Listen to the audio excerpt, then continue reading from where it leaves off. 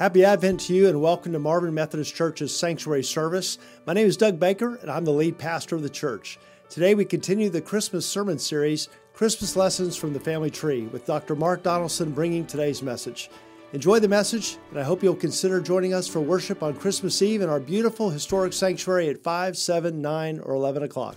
In the 6th month of Elizabeth's pregnancy, God sent the angel Gabriel to Nazareth, a town in Galilee, to a virgin pledged to be married to a man named Joseph, a descendant of David.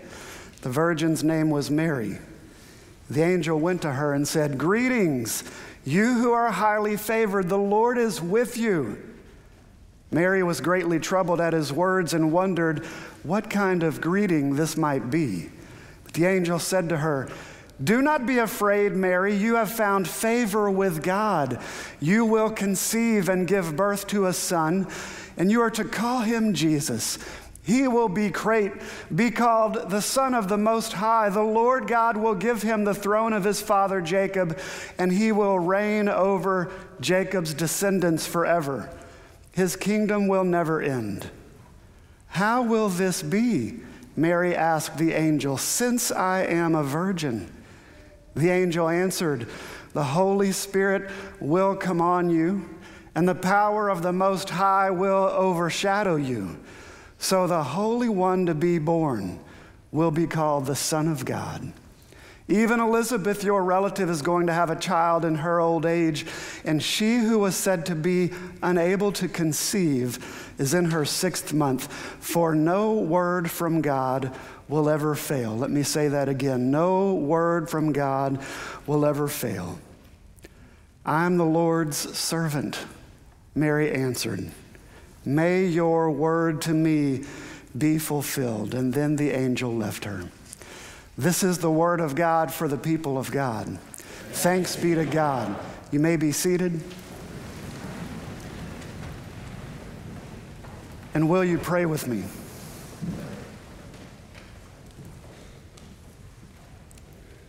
Lord,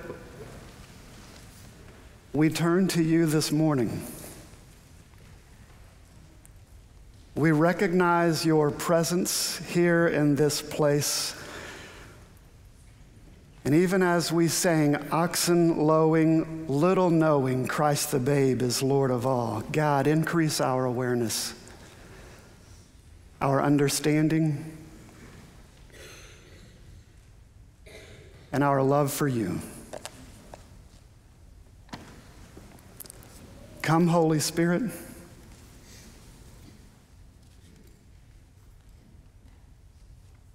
Come, Holy Spirit. Say that with me. Come, Holy Spirit. In Jesus' name we pray. Amen. Recently, I spent 3 nights at the Ruah Center in Houston, Texas. Ruah is a Hebrew word that means breath or spirit. And we're talking about the Spirit of God. The Ruah Center is a Catholic retreat center at Sisters of Charity of the Incarnate Word Convent. It is a place where nuns live. It sits on 70 acres, less than 5 miles from downtown Houston. Who knew there was that much land so close to downtown Houston? But there are private rooms they will put you up in overnight, 3 square meals a day, and at mealtime, all you can hear is the clanking of silverware. Silence is the rule. It's a language I'm fluent in, and I so enjoyed my time there.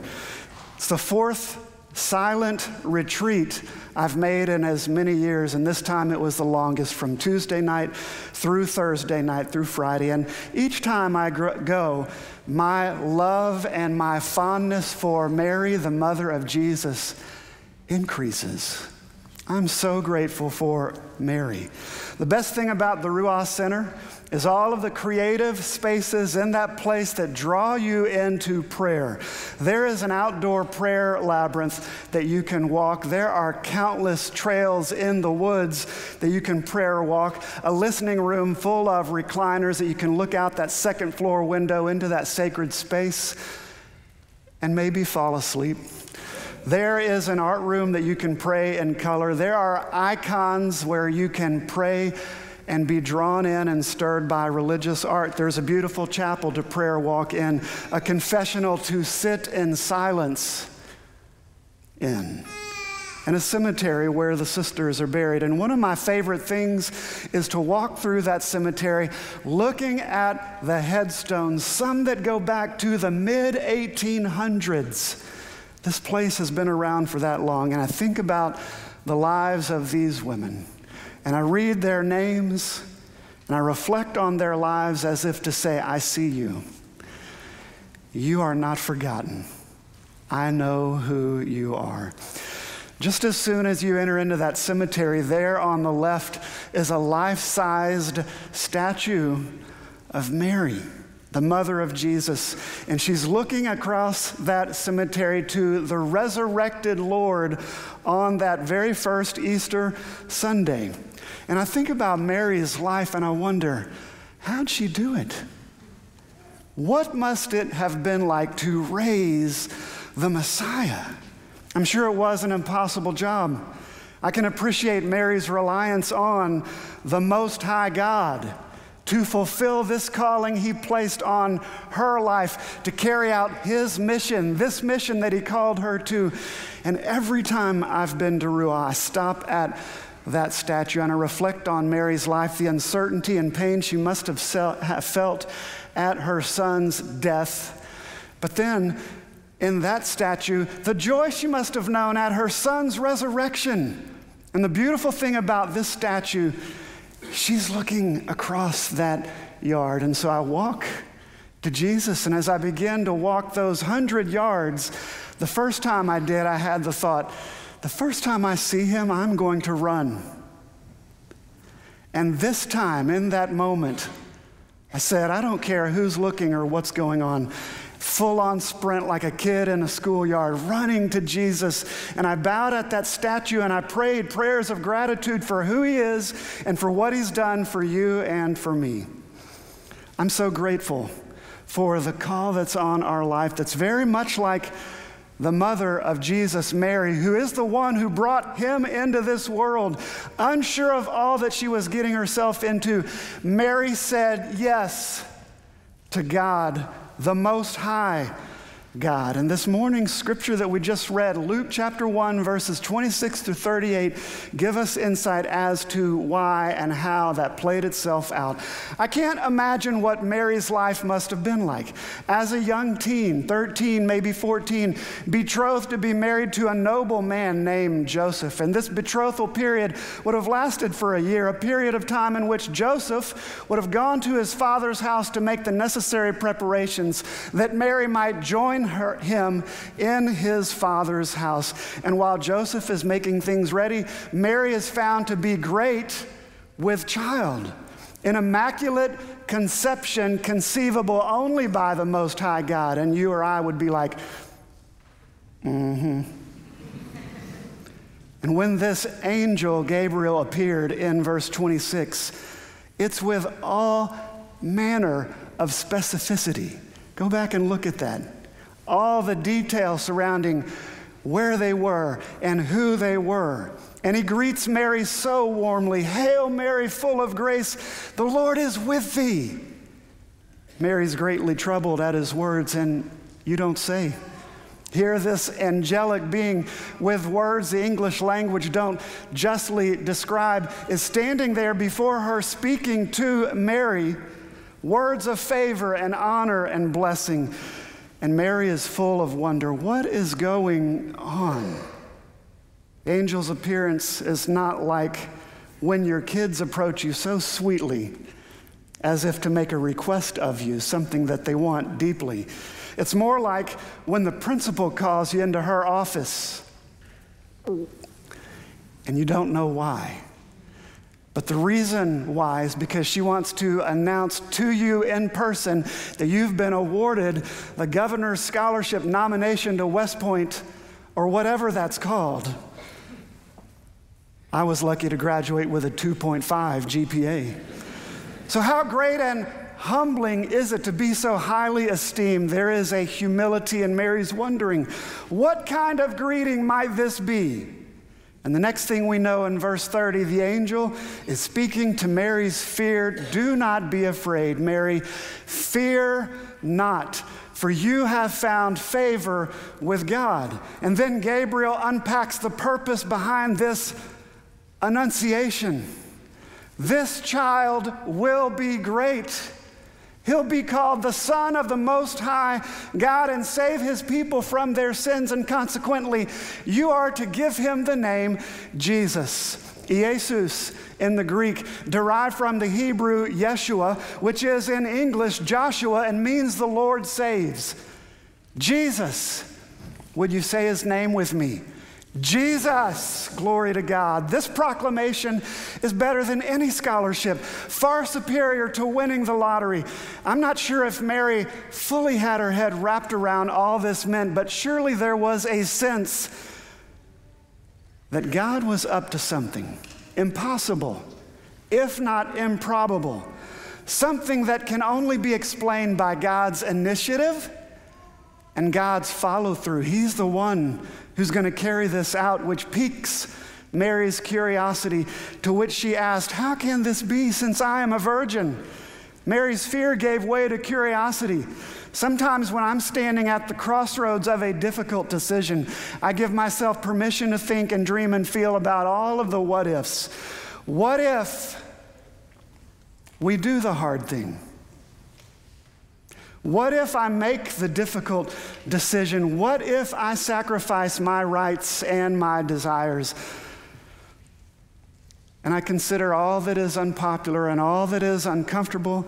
And as I do, I experience God's shalom, that peace which surpasses all understanding. It's not based on circumstance. For Mary, it might have been, what if I give birth to Messiah? What if I raise the Son of God and even spank him a time or two? What if this child really is the one to save us from our sins? I can imagine if there is any semblance of curiosity in Mary's mind, the angel's next move really puts her at ease. Verse 35, the Holy Spirit will come upon you. The Most High will overshadow you. The Holy One to be born to you, Mary, will be called the Son of God. And these words are reminiscent of creation, where the Spirit hovered over the waters at the beginning of it all. God's Holy Spirit is hovering over Mary, and there is a new creation within this young woman. And the final piece to this annunciation is, no word from God will ever fail. We're talking Rhema, the spoken word of God will never fail. The proclamation of the gospel. If the Logos word became flesh and made his dwelling among us, the Rhema spoken word is still alive and active and pierces hearts today. So if someone says to you, the Lord gave me a word and we need to date one another, you might be like, I don't know about that. We'd better be sure if and when we use phrases like, the Lord gave me a word. And we'd better be sure, more so, when it's on us to respond to that spoken word of God. Mary's response suggests that she is smart with people, but much more so, smart with the only one who really matters, God. And she says to this angel, Gabriel, words we all ought to respond with, I am the Lord's servant. May your Rhema be to me just as you have said. There's a humility about Mary. She is hungry for more of God and smart enough to say yes to him. I know you can't see this image, a crayon and pencil drawing titled Mary and Eve. And so if you Google those words, Mary and Eve, and look at the image results, you'll find, I guarantee, this drawing.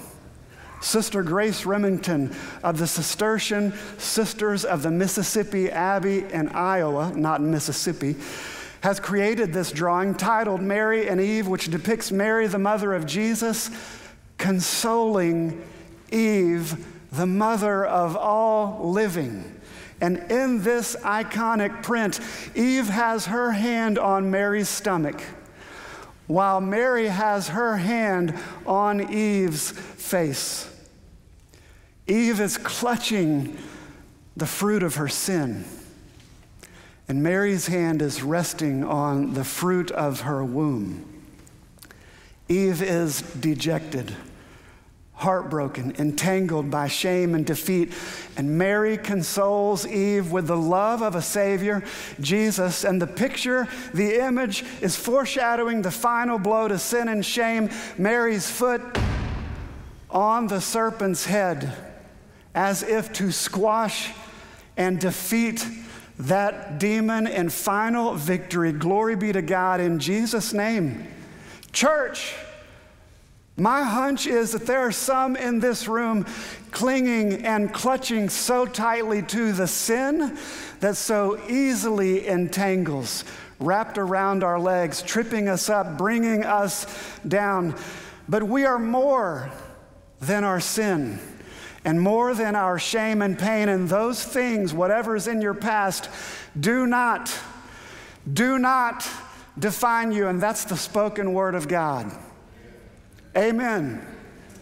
More than Mary, Jesus came to deal with your sin and your shame, and your past doesn't define you. And more than console you, Jesus came not only to forgive us, but to set us free. Man, I wish we experienced that freedom. Why don't we? We have been reconciled to God, and the tastes of His goodness and the glimpses of His coming kingdom, they are breaking into time and space and circumstance repeatedly. That's the message and hope of Advent. And if you feel unworthy, you're in good company. Because Mary felt unworthy, and I promise you, people in this room feel unworthy. Let me raise my hand first to get into that line. You need to know that God loves you. He sees you right where you are. He knows your circumstance, your pain and shame, and that doesn't define you. He wants to define you. He does. He wants to set us free, which is a thing. It's a reality that's ours for the taking. And so, right here, right now, God's Holy Spirit is hovering over you and me, over this room, overshadowing us. He stands before us with an invitation to let Him in. And the gospel truth is that when the time was right, you've heard this before, Jesus stepped down out of heaven, came wrapped in human flesh. He lived and died and was raised from the dead. He ascended into heaven, and when He did, because He did, He went from being someone on the outside of us to the one who lives inside of those who claim His name, Jesus. We receive Him by repentance, this free gift of life that's ours for the taking.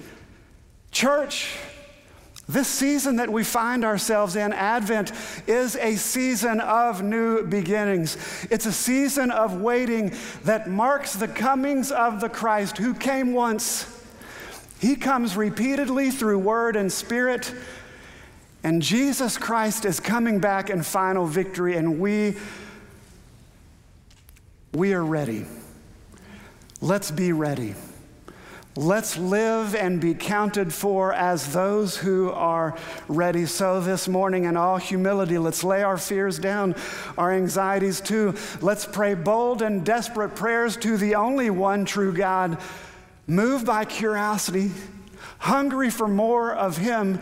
And when you think about that desire, His heart for us and those things is so much more than ours. So answer that prayer that you are praying, Lord, and in complete surrender. May we all be exactly who God has called us to be, the corporate gathering and scattering of the body of Christ, those who give expression to and offer experience with the Most High God. His name is Jesus. We are the ones through who Christ comes repeatedly. The story of Mary is the story of the church. And Mary's response, yours and mine, I am the Lord's servant. May it be to me your Rhema word, just as you have spoken. Will you pray with me? Lord, we are curious around what if you really moved and had your way in us and through us. Lord, we know that forgiveness is one thing, but freedom is everything, and we want to be free because there's an expression and an experience that the world is desperate for. So here we are, God, we pray that you would have your way. Move on your church. Come, Holy Spirit. In Jesus' name we pray. And all of God's people said,